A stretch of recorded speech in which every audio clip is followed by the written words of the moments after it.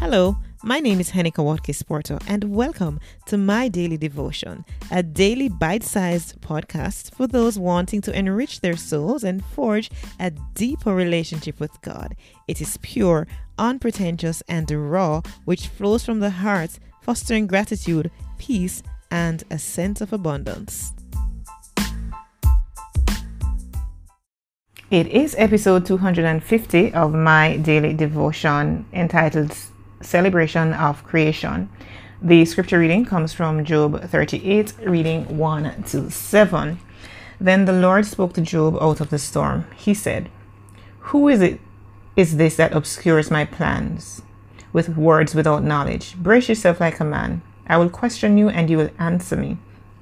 Where were you when I laid the earth's foundation? Tell me if you understand. Who marked off its dimensions? Surely you know. Who stretched a measuring line across it? On what were its footings set, or who laid its cornerstone?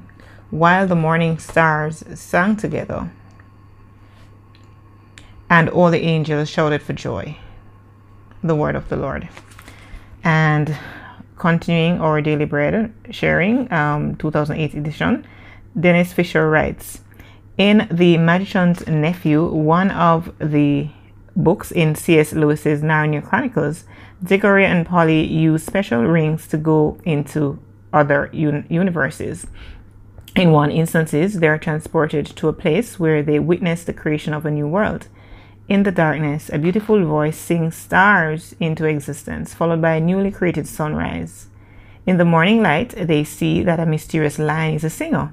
In response to his voice, grass spreads out like carpet, and trees grow in moments. Then animals begin to form out of the ground. When Narnia's creation is complete, Aslan, its creator, gives the gift of speech to animals and celebrates with its creatures. Lewis's skillful use of Christian symbolism provides a fresh perspective on the wonder of our own world's beginning.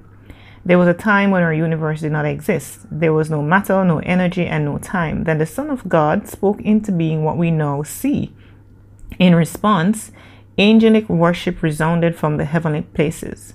The book of Job tells us that at the foundations of the earth, the morning stars sang together and all the sons of God shouted for joy. On a starry night, worship that began with angels should resonate in our hearts to God's glory. The God who made the firmament, who made the deepest sea, the God who put the stars in place is the God who cares for me. God's work of creating is done. Our work of praising has only begun. Father, creation sings your praises, and so will I. Thank you, Lord, for this opportunity to be a part of your creation. May we honor it. May we love you for it. In Jesus' name, amen.